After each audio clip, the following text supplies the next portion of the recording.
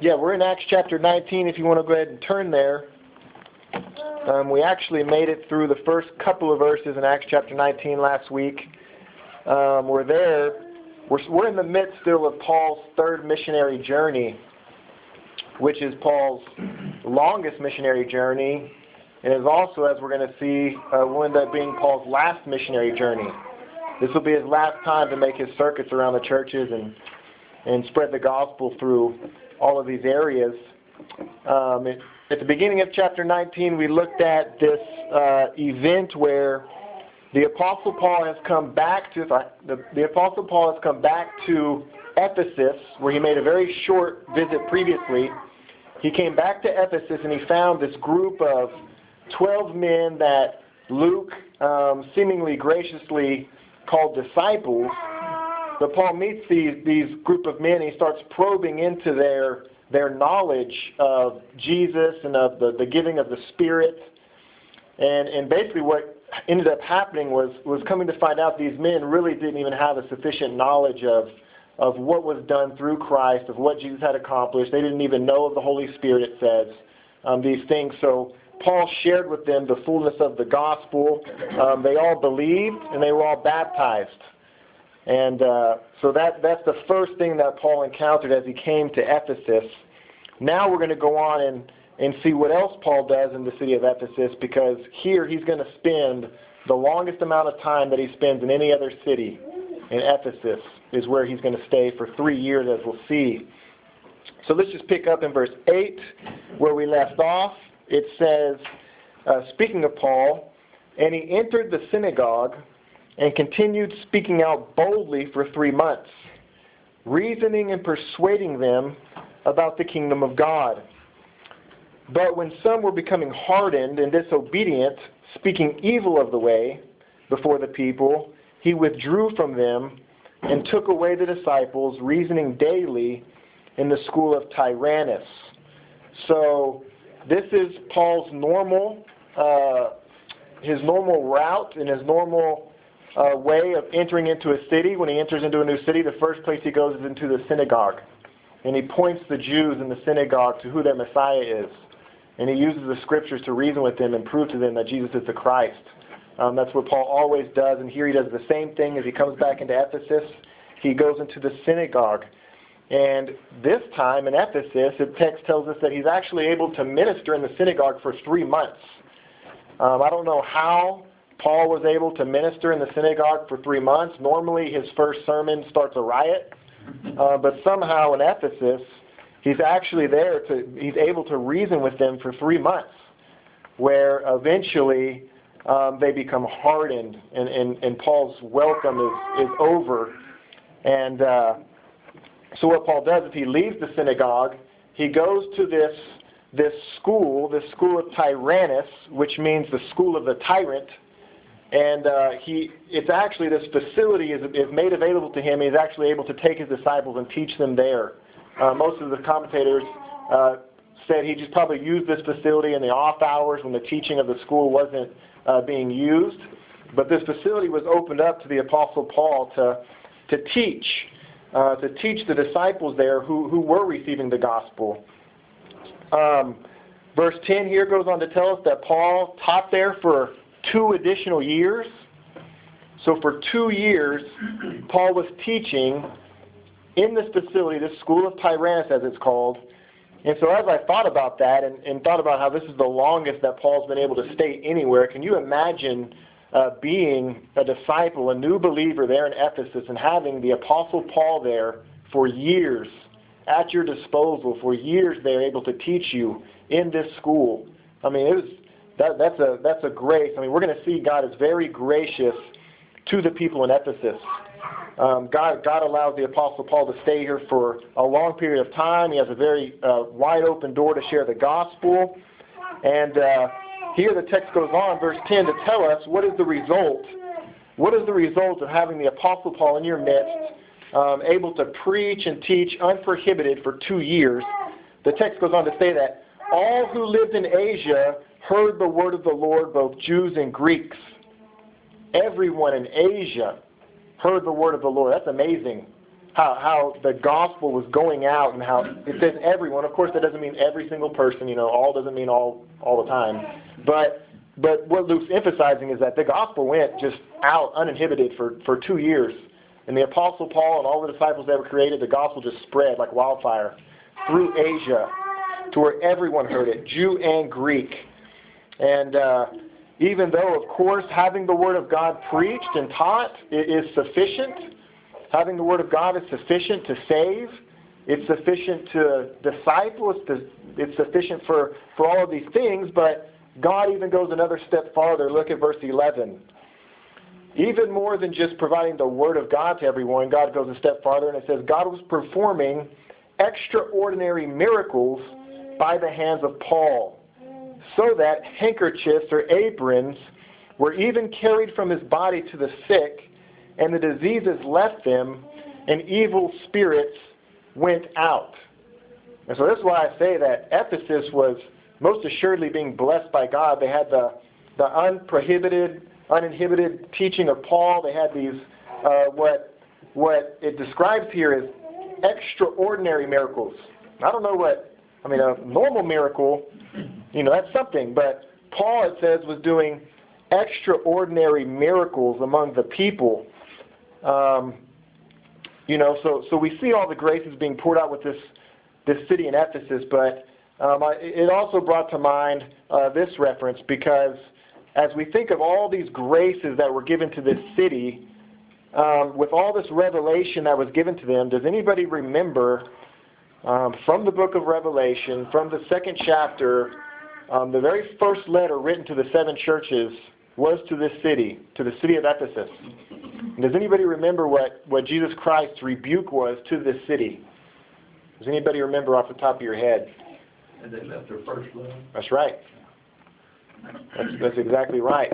With all these graces, with all of these benefits that God had poured out on this city, Jesus comes to them years later and rebukes them for having left their first love. So that's a warning for us as well.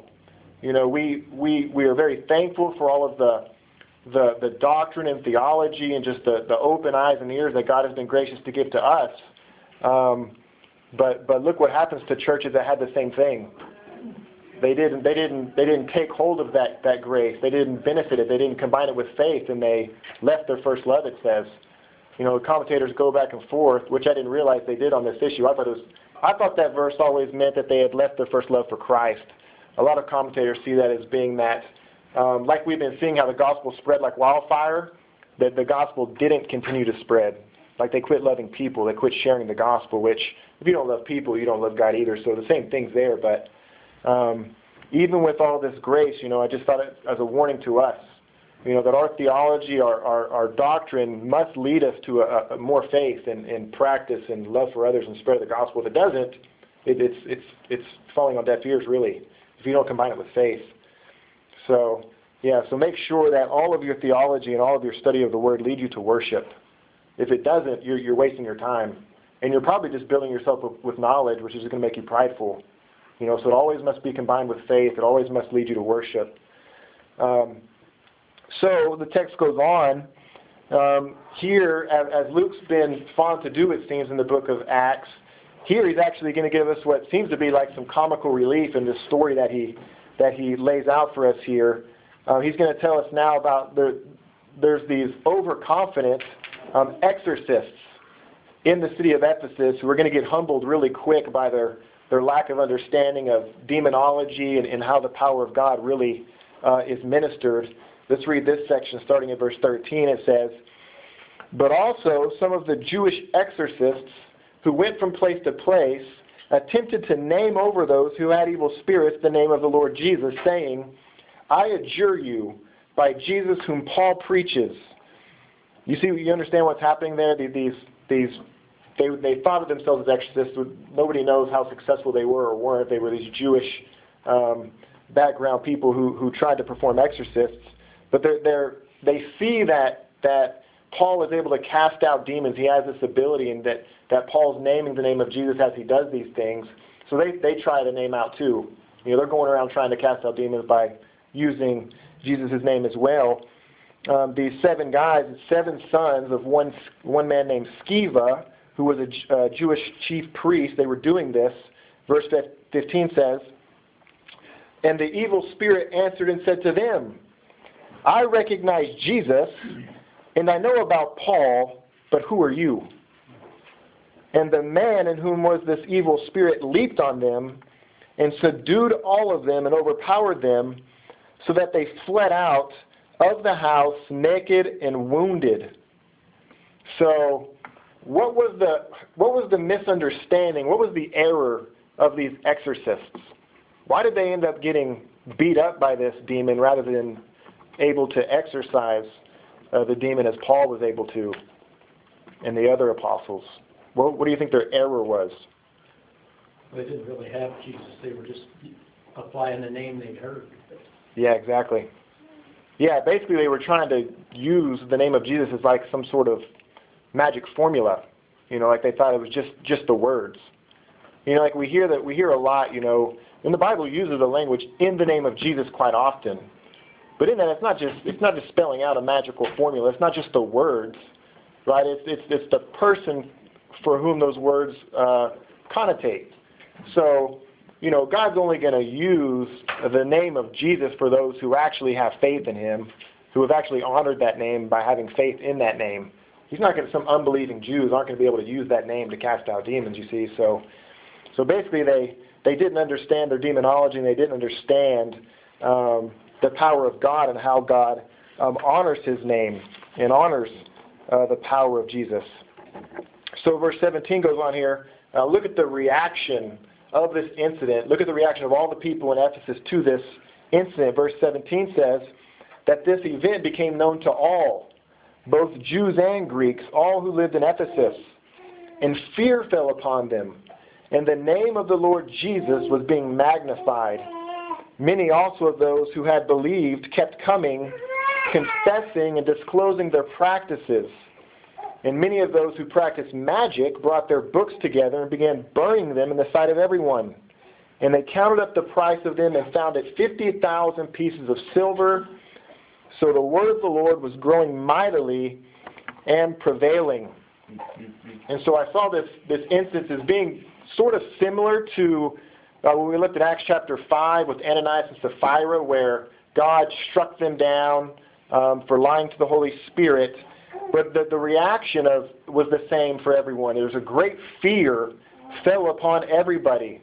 And it seems like whenever this veil is removed that kind of separates the seen and the unseen, the spiritual realities that are unseen, when this becomes obvious to people, it really does bring a fear. It brings a fear upon everybody, the supernatural, I thought it was interesting here in the text that not only were new converts being shooken and being brought to faith by all this reality, but look at verse 18, because here even the believers were being sanctified by all of this revelation. Verse 18 says, many of those who had believed, so these are people who had already believed in the past, they kept coming, confessing and disclosing their practices. So they were even being more and more sanctified. Even the Christians were disclosing some of these practices, these basically like idolatrous black magic type practices that they were still holding on to. This shook them, and they even became more sanctified and began to burn all of the things that they had that were tied with these things. So it just brought a really healthy fear upon everyone, even upon the church. The church was even sanctified by this, and it caused what is really a massive revival. The commentators try to do the math and try to figure out how big of a revival that this was, being that it says 50,000 pieces of silver worth of stuff was being burned. I mean, some estimated to like $6 million worth of stuff in our time, which this would have just been an innumerable amount of people were being sanctified by this, and were fearing God because of it. And so this really was, what I'm trying to say, just a really massive revival breaking out in Ephesus here. And these people were burning their paraphernalia of witchcraft and these types of things. And this huge ordeal, this huge revival was not going unnoticed by those people in the city who were still yet unbelieving. Let's pick up in verse 23 and see what's done about this mass revival. Verse 23 says, "About that time there occurred no small disturbance concerning the way. For a man named Demetrius, a silversmith, who made silver shrines of Artemis, was bringing no little business to the craftsmen. These he gathered together with the workmen of similar trades and said, 'Men, you know that our prosperity demands upon this business, or depends upon this business. You see and hear that not only in Ephesus, but in almost all of Asia, this Paul has persuaded and turned away a considerable number of people, saying that gods made with hands are no gods at all. Not only is there danger that this trade of ours will fall into disrepute, but also that the temple of the great goddess Artemis may be regarded as worthless, and that she whom all of Asia and the whole world worship will even be dethroned from her magnificence.'" And so I don't want you to be fooled by some of Demetrius's rhetoric here, because at the beginning of his speech, he really showed his true concern. His true concern, he's appealing to these idol makers at the fear that they may lose financial benefits from the making of their idols. He goes on in the second part of what he just said there to talk and pull on the heartstrings of the people, appealing to the honor of this great goddess Artemis. But he's really concerned about losing money and losing their business. And this goddess Artemis that he's talking about, Ephesus, the city of Ephesus, just like Athens that we looked at, this is the city full of idol worship. And there were many gods in Ephesus, just as like Athens, of course, but there was none as prominent. There was none as great to them as the goddess Artemis. The goddess Artemis was the goddess of fertility. The Romans called her Diana. You may know her as the goddess Diana. But the Ephesians, what they had done was they had constructed a massive temple to the goddess Artemis. It was one of the 7 wonders of the world. If you just look up the 7 wonders of the ancient world, this was one of them. But it was made entirely of marble. It was 4 times, they say, the size of the Parthenon that was in Athens that the Athenians made to the goddess Athena. But this thing was massive. I looked at pictures of it. Just the measurements was 425 feet long, 220 feet wide, 60 feet high.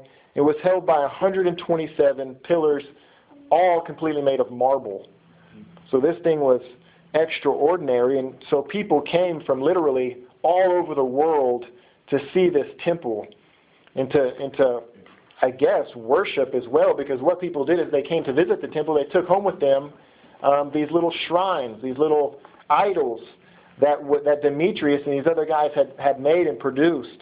And so many people came to see this temple and took with them and bought these shrines. And so that's what Demetrius is really sounding the warning bell about, as he's warning all these idol makers that they should be worried they're about to be put out of business because the preaching of the Apostle Paul is turning so many people from idol worship that it's actually affecting business. That's quite amazing. I just try to put it in our context. That would be like if we were to so spread the gospel and have so many converts that we were putting bars and strip clubs and things like that out of business. That's the type of impact we're talking about here. I mean, putting vices out of the city, putting people out of business. That's quite an amazing feat here that God did in the city. So Demetrius is basically pleading with the people that a couple of their idols, not only their idol Artemis is in danger, but also their favorite idol, which is their pocketbooks, is likewise in danger. And so look what they do after hearing this speech by Demetrius. Verse 28 says, "When they heard this, they were filled with rage, and they began crying out, saying, 'Great is Artemis of the Ephesians.' And the city was filled with confusion, and they rushed with one accord into the theater, dragging along Gaius and Aristarchus, Paul's traveling companions from Macedonia. And when Paul wanted to go into the assembly, the disciples would not let him." And so we knew it wouldn't be long, So here's the riot that follows the Apostle Paul. But this riot ensues.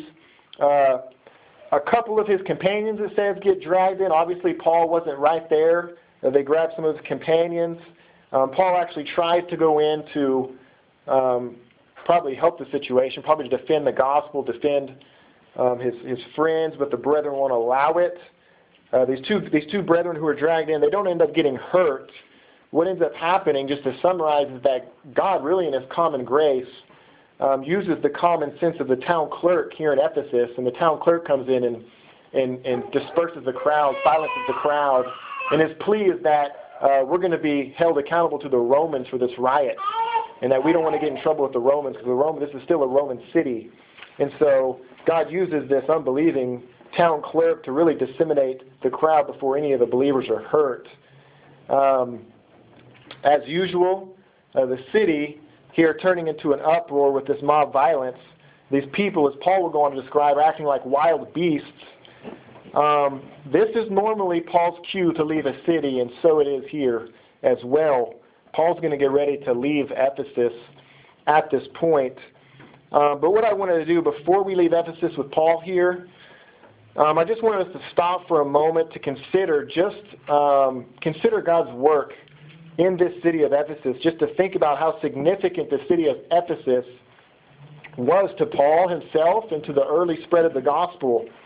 And so I just had a few notes here, some things I've even mentioned already, but as we go through the book of Ephesus, the book of Acts, and we see all these cities that later have letters written to them, it's helpful to almost get to know these cities, because it's going to help you as you read the epistles to them. We can learn a lot just from the historical narrative of these cities as we read through Paul's writings to them. It helps. And so just let me remind you of some of the things here that have happened in the city of Ephesus. As I said, Paul spent more time, by far, twice as long really, in the city of Ephesus with the people of Ephesus than he did with any other people. The only closest other city was Corinth. He spent about 1.5 years. Here he spent 3 years with these people. Ephesus really becomes the hub of evangelism and outreach, to the point, as we read in chapter 19, verse 10, that all who lived in Asia heard the word of the Lord, both Jews and Greeks. From Paul's work there in Ephesus, all who lived in Asia heard the word of the Lord as a result of this. And so Ephesus was just a huge center for evangelistic outreach of the word of God. But not only was it a center and a hub for the preaching of the word of God evangelistically, but it was also very critical to the inscripturation of the word of God, and in the letters that we have in the canon of our New Testament. Let me just point out some of those points here. It says, while Paul was here in Ephesus, this is where he penned his first letter to the church in Corinth. That happened while Paul was here in Ephesus. When Paul is later taken to Rome, much later under house arrest, he's going to write that epistle to the Ephesians that we know about, the letter to the Ephesians. He's actually going to write them a letter that's in the canon of Scripture. And then we also have a couple more letters that could be considered, maybe nobody considers them 2nd and 3rd Ephesians, but they could be. What letters might be considered 2nd and 3rd Ephesians? Any thoughts on that? What letters? You probably never heard anybody say it, and I probably won't ever say it again, but if you think about it, Paul is going to write 1st and 2nd Timothy to Timothy, who was a pastor in Ephesus. So they're actually going to get a couple more letters from the Apostle Paul. Timothy actually takes over as an elder in the city of Ephesus after Paul leaves. And so Paul will actually write him 2 more letters. The Apostle John as well will one day find his way to the city of Ephesus. John will actually write his gospel and his 3 epistles from Ephesus. And also the book of Revelation was written from Patmos, which is actually very close to Ephesus as well. And so there are just so many connections that to the Word of God, to the actual canon of Scripture, that Ephesus was just right there involved with. All of these Scriptures funneled through the city of Ephesus, and that truth led Simon Kistemacher, who's one of my favorite commentators, not only on the book of Acts, on several books, but this is what he said about the city of Ephesus, just due to all of this reality. He said, in a manner of speaking, as the Jews had been entrusted with the Old Testament scriptures, so the Ephesians became the custodians of the New Testament books. That's how much role and significance that Ephesus had in the New Testament canon. I didn't realize that, still going through all this. So that was interesting to me. So that's Ephesus. Paul's now going to get ready to leave Ephesus. That's what usually happens when the riots and he tries to get killed. That's usually his cue to exit. So let's start up chapter 20, verse 1. Chapter 20, verse 1 says this: After the uproar had ceased, Paul sent forth the disciples, and when he had exhorted them and taken his leave of them, he left to go to Macedonia. What's the cities I have here in Macedonia, just to remind you: Philippi, Thessalonica, Berea, these cities. Verse 2 says, when he had gone through those districts and had given them much exhortation, he came to Greece. He came to Greece. What city in particular is in Greece? Paul's already been there once. Does anybody remember? Athens. Yeah, he's coming back to Athens. This stay he'll actually go to Corinth, which is very near here as well. Verse 3 says, and there in Greece he spent 3 months. And when a plot was formed against him by the Jews, as he was about to set sail for Syria, he decided to return through Macedonia. Okay, so here's another plot, again, to kill the Apostle Paul. But this right here is a very interesting turn of events for the Apostle Paul on this third missionary journey, because what he's trying to do, he was trying to come to Athens to set sail to go back to Syria. What cities would he be going back to? What cities are in Syria or around the area of Syria that he would have been headed to? You can use your cheat sheet and go back to the map. Antioch, his home church. Yep, that's right. Syrian Antioch, his home church, was where he would go back to as well. Also, Jerusalem is really where he's wanting to go. Would be included in that region as well, as Luke's describing it here. So Paul's trying to get back to Syria, but he hears of this plot to kill him. Paul obviously wasn't preaching, a seeker-sensitive message. Paul wasn't running around telling people, God loves you, has a wonderful plan for your life. Everywhere he went, they tried to kill him. So he definitely was antagonistic towards what the people were used to hearing. Yes, sir. And, that also brings up another issue, Chris, that, he wasn't preaching a seeker-sensitive message, but he also wasn't being persecuted because he was being rude, or offensive. Right. It's just because he was preaching the truth. Yeah, which was offensive.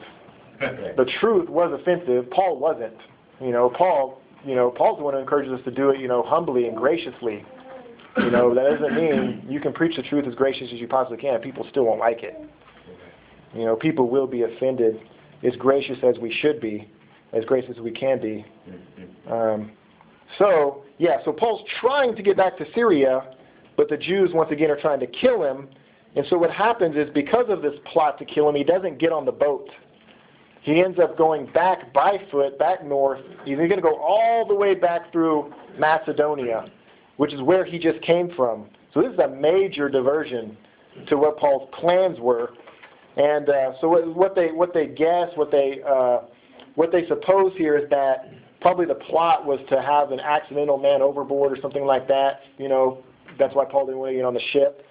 So he doesn't get on the ship. He ends up by foot going back north through Macedonia. But what's interesting here in verse 4 is that Luke here lists for us, which he hasn't before to this extent, all of these traveling companions who were with the Apostle Paul.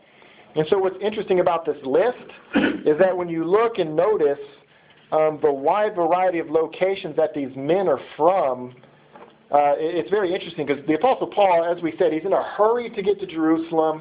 He's actually, he says, trying to get there by Pentecost. He actually has a date that he's trying to get there by. And we know from 2 Corinthians as well, from our study in 2 Corinthians chapter 8, if you remember, that Paul's also bringing a financial gift from all of the churches around Macedonia and Galatia. He's trying to bring this financial gift to the struggling churches in Judea. So all of these things are going on. So with all of that knowledge put together, what we think is happening here is these group of men that are accompanying Paul.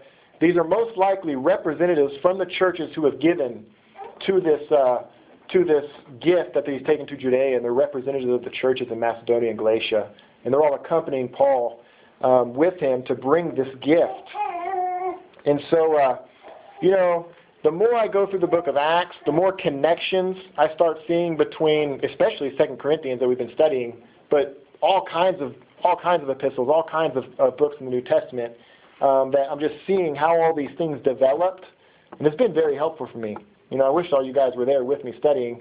I know I'm probably only communicating like 1/10 of what I'm getting from my studies, but I read one section in 1 Corinthians, and as I read this section, I don't even know why I got there, what rabbit trail I was chasing, but I just read through this section of Scripture. I said, you know what? I actually understand what's going on here. As before Acts, before 2 Corinthians, I wouldn't have even had a clue about what the background was between any of these things. Let's just turn there because we have time. We're doing pretty well. So turn to 1 Corinthians chapter 16. We're just going to read a little section of Scripture here, and so many dots got connected for me just in this little section of Scripture right here that I really didn't have before in my tool bag. 1 Corinthians chapter 16, even opening up here, it's talking about the collection for the saints. That's why I think all these men were traveling with Paul as part of this collection. But look, let's just read this section and see how many things ring a bell from what we've studied in Acts and from 2 Corinthians. 1 Corinthians chapter 16, verse 1 says, "Now, concerning the collection for the saints, as I directed the churches of Galatia, so do you also. On the first day of the week, each one of you is to put aside and save as he may prosper, so that no collections may be made when I come. When I arrive, whomever you may approve, I will send them with letters to carry your gift to Jerusalem." That's what we've been looking at right there. "And if it is fitting for me to go also, they will go with me." So that's kind of the reference to what we're looking at here with these other men. Paul says, "But I will come to you after I go through Macedonia, for I am going through Macedonia, and perhaps I will stay with you, or even spend the winter, so that you may send me on my way wherever I may go. For I do not wish to see you now just in passing, for I hope to remain with you for some time if the Lord permits. But I will remain in Ephesus until Pentecost." Right? You just told us about that. "For a wide door for effective service has been opened to me, and there are many adversaries." We see the adversaries causing a plot to kill the Apostle Paul. All of these things. And now a couple mention of a couple men we've picked up in the book of Acts. "Now if Timothy comes, see that he is with you without cause to be afraid, for he's doing the Lord's work, as I also am. Let no one despise him." Verse 12, concerning Apollos. So just in that little section, all of the Apollos, we saw his mention of him in Acts chapter 18 as that husband and wife duo helped him in his knowledge of what Jesus Christ had done. Timothy, we've seen in the book of Acts, Paul meet Timothy and take him under his wing. Here he mentions Ephesus, trying to get to Jerusalem by Pentecost, the collection, all of these things. All of these things we've actually developed the background from the book of Acts.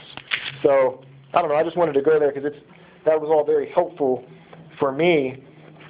Let me see here.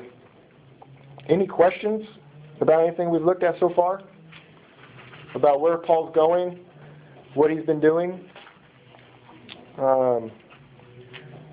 So let's see. So, yeah, this is where we're at here. There's been the plot. Paul's going to end up having to go back up through Macedonia. This is hundreds of miles out of the way for the Apostle Paul that he's having to go. You talk about being willing to submit to the will of God and providence. The Apostle Paul, his desires did not come to fruition here in his missionary journeys. He ended up going hundreds of miles out of the way. And so he goes, if you remember from your maps, if you even turn back there, he's going all the way back north through Macedonia, around the Aegean Sea, and he's going to come all the way back down with this group of guys, and they're going to stop at the city of Troas. In verse 7, we pick up here with a little event in the city of Troas. It says, "There, on the first day of the week, when we were gathered together to break bread, Paul began talking to them, intending to leave the next day, and he prolonged his message until midnight. And so here, just already, I just stopped to point out, here we have the first mention, really, of this gathering of the early church on the first day of the week. That phrase, that designation of what is now Sunday. The church here gathers on the first day of the week to break bread and to have the Apostle Paul teach. What's the significance, do you think, of the early church? I mean, as you go on and read more epistles, we even saw in 1 Corinthians 16 that I just referenced. There they gathered on the first day of the week as well. What was the significance? Why did the early church decide to gather on the first day of the week? Any ideas? Why not Tuesday? You know? In honor of the resurrection? Yep. Yeah, I think so. The resurrection, the first day of the week. The church, the church gathered on the first day of the week in commemoration of Jesus' resurrection. You know, this day, if you look in the book of Revelation, is John designates this day and calls it the day of the Lord. You know, in commemoration of the resurrection. So this is really the precedent and the example that we have for meeting on Sundays. You know, the early church, in honor of the resurrection of Jesus Christ, met on that day. You know, as I've been going through the book of Acts, I've been noticing it throughout. I haven't really mentioned it, but notice what this gathering day of the church is not called. It's not called the Sabbath day. It's not called the Christian Sabbath. It's not what Luke's referring to. Actually, in Acts chapter 18, Luke did mention the Sabbath, and guess what the Sabbath still is in Acts chapter 18? It's still the Jewish Sabbath day, the Old Covenant Sabbath day.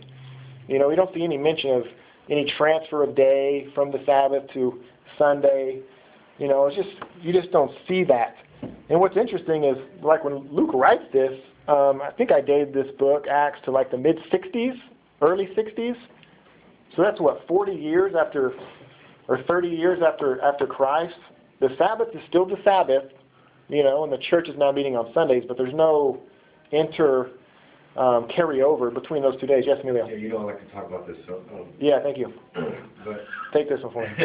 no, but the observation that, you know, I've always understood it that the church was actually in Christ, you know, by rising on the first day of the week, okay, and then the church gathering on the first day of the week.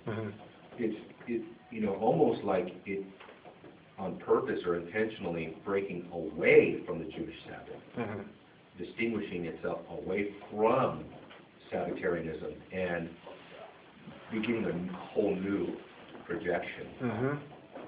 Yeah. Yeah, I mean, you just don't see too much interrelation between them. You know, it's like a whole new thing.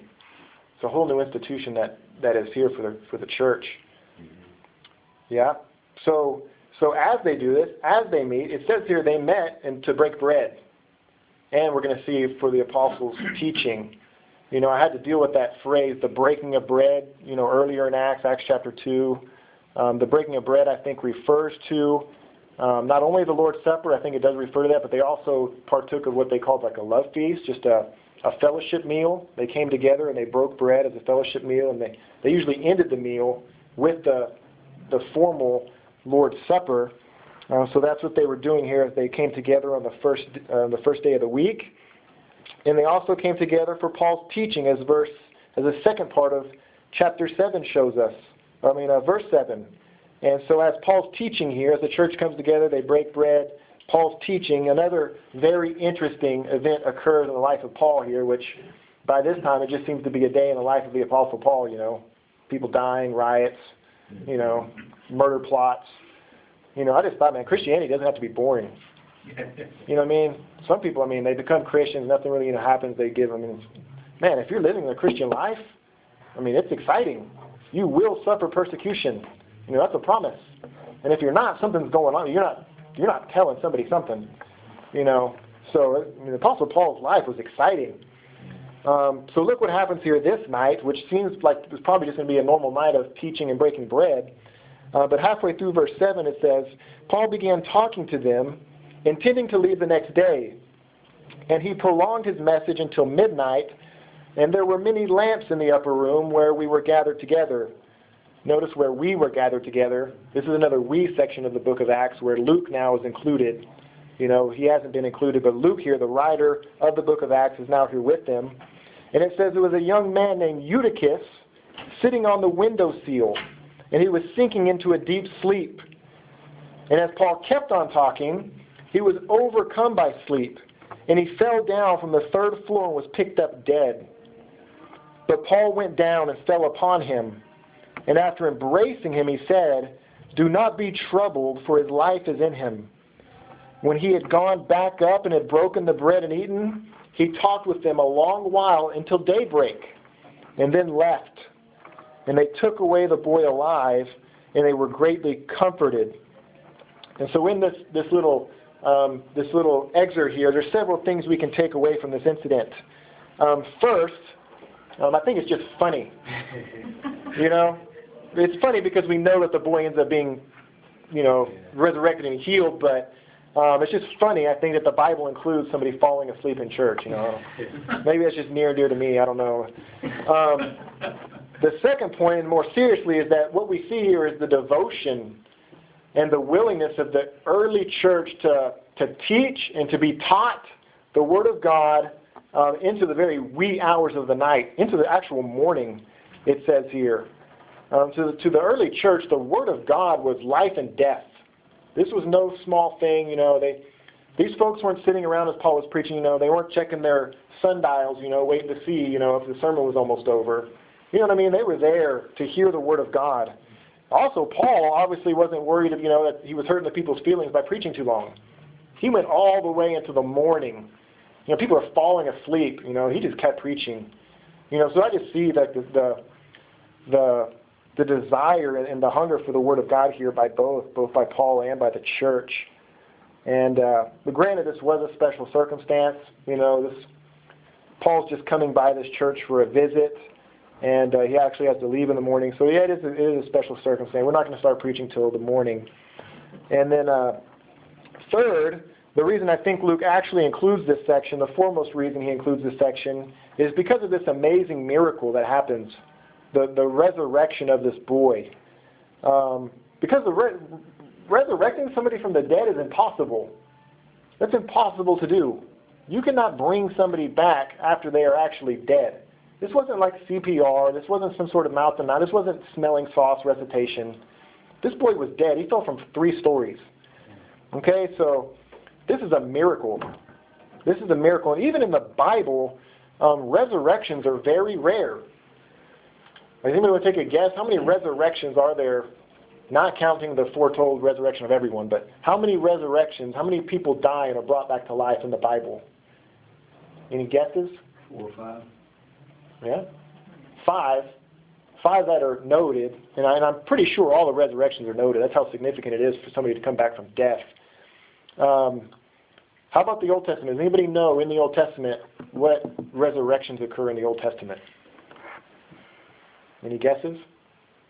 Probably shouldn't just guess. There's a million names to pick from, but the prophets, Elijah and Elisha, both resurrect someone. Both of them. And that's it in the Old Testament. Those 2 men. Jesus resurrects 3. He gets the most. It seems fitting. And then we had Peter that we saw already. He resurrected that woman, Dorcas. Remember the woman that the church loved? She had done all those things for the church. She died. They wanted her to be alive so much, they went and sought out the Apostle Peter and resurrected her. Remember we talked about how, man, we should be so loved. We should serve the church like that people would want us to be resurrected. You know what I mean? So here Paul really falls in line with just the mighty prophets and messengers and apostles of God, and that God through him resurrects somebody from the dead. It really just affirms the Apostle Paul's apostleship is what it does. So this occurs. Paul raises him from the dead. They preach till the morning. And so now the following day, Paul and all these men are going to set out for their journey. They're going to head to the city of Miletus. The city of Miletus, which is a port city. And from there, they can set out from the port in Miletus. They can set out across the Mediterranean and make it to Jerusalem, where Paul wants to go. But again, it's interesting. The city of Miletus, this port city, is very close to Ephesus. So again, Paul is right close to the city that we began with, this whole journey, in Ephesus. Paul's gone full circle all around the Aegean Sea, and he's right back near Ephesus. And notice what happens here. because we know that Paul loves this church. He spent the most time with them of any other church. But Paul wants to get to Jerusalem. And so Paul doesn't want to stop at Ephesus again. You know, one thing the pastor's wife learns is that if the pastor gets off track in one way, you're gone. You're going to be late. You know, so Paul realizes that as well. He loves the people there, but he doesn't want to stop in Ephesus because he's trying to get to Jerusalem. So let's pick up in verse 15, or halfway through 15b. It says, on the following day we came to Miletus, for Paul had decided to sail past Ephesus so that he would not have to spend time in Asia, for he was hurrying to be in Jerusalem if possible on the day of Pentecost. And so Paul had originally wanted to get to Jerusalem for the Passover. That plot to kill him happened. He didn't get to make it for Passover. He ended up making this 100-mile journey around Macedonia. Now he's wanting to make it by Pentecost. What's the time period in between Passover and Pentecost? Does anybody remember? It was like one of the first classes we had talking about Pentecost. It's easy to remember. Pente means 50. Yeah, Pente means 50, so it's 50 days excursion here that the Apostle Paul took. So the Apostle Paul, he loves the people in Ephesus. He's right there by them, but he knows if he goes to that church, he's going to be late to Jerusalem with this gift, and he wants to make it by Pentecost. So the Apostle Paul has to do the next best thing. He doesn't go to Ephesus, but notice what he does, verse 17. It says, from Miletus, this port city that's very close to Ephesus, from Miletus he sent to Ephesus, and he called to himself the elders of the church. Okay, so instead of Paul going to the church, he calls for the elders to come to him. In some way, this would have just been a more direct, a quicker way to communicate with them and to minister to them. And from there, the next following section, from verse 17 and following, we'll cover that next week. But this is going to be a very significant section, one of the most, I think, in the book of Acts, as Paul has such a very deep relationship with the people in Ephesus, with the elders there of the church. Paul is really gonna give them a very intimate section, a very intimate ministering to them in this next section in chapter 20. We'll look at it next week, but it's kind of like 2 Corinthians that we've been looking at. 2 Corinthians is one of Paul's most personal letters, where he's revealing, the thoughts of his heart to them. He's going to pour out his heart to the elders in the church of Ephesus as well. So we'll look at that next week. Let's stop right there. It's a good stopping point, and we're doing good on time too. So does anybody have any questions before we head to class? Either you guys aren't getting nothing, or I'm just the best teacher you've ever had. One or the other. Best teacher. Okay, there. Let's go with that one. Okay. Well, let's pray, and we'll go to worship. Well, Father, I thank you for the same grace that you've given us, God, in revealing yourself to us as you did to the people in Ephesus. Father, I thank you for this church. Father, I thank you for the ministry of Pastor Emilio and his desire to just preach through the Word of God, and he's put such a high premium on your gospel and theology and the Word of God, Father, that it's bled into us, Father, and that we have the same desire and the same love for your Word that you gave to the Ephesians. Father, I pray that we would take advantage of this and not let it go to waste. I pray that our study would lead us to greater faith, that we would not turn away from your Word one day, that we would not be rebuked like you rebuked the church in Ephesus. Father, we pray that even today as we go to worship, that we would be stirred up to place ourselves underneath your Word, that it would encourage us, convict if necessary, Father, that we would be sanctified, that we would have a lasting faith, God, that would benefit us eternally, that would benefit you and your kingdom. Father, we pray for just true, genuine faith. We ask these things in Jesus' name. Amen.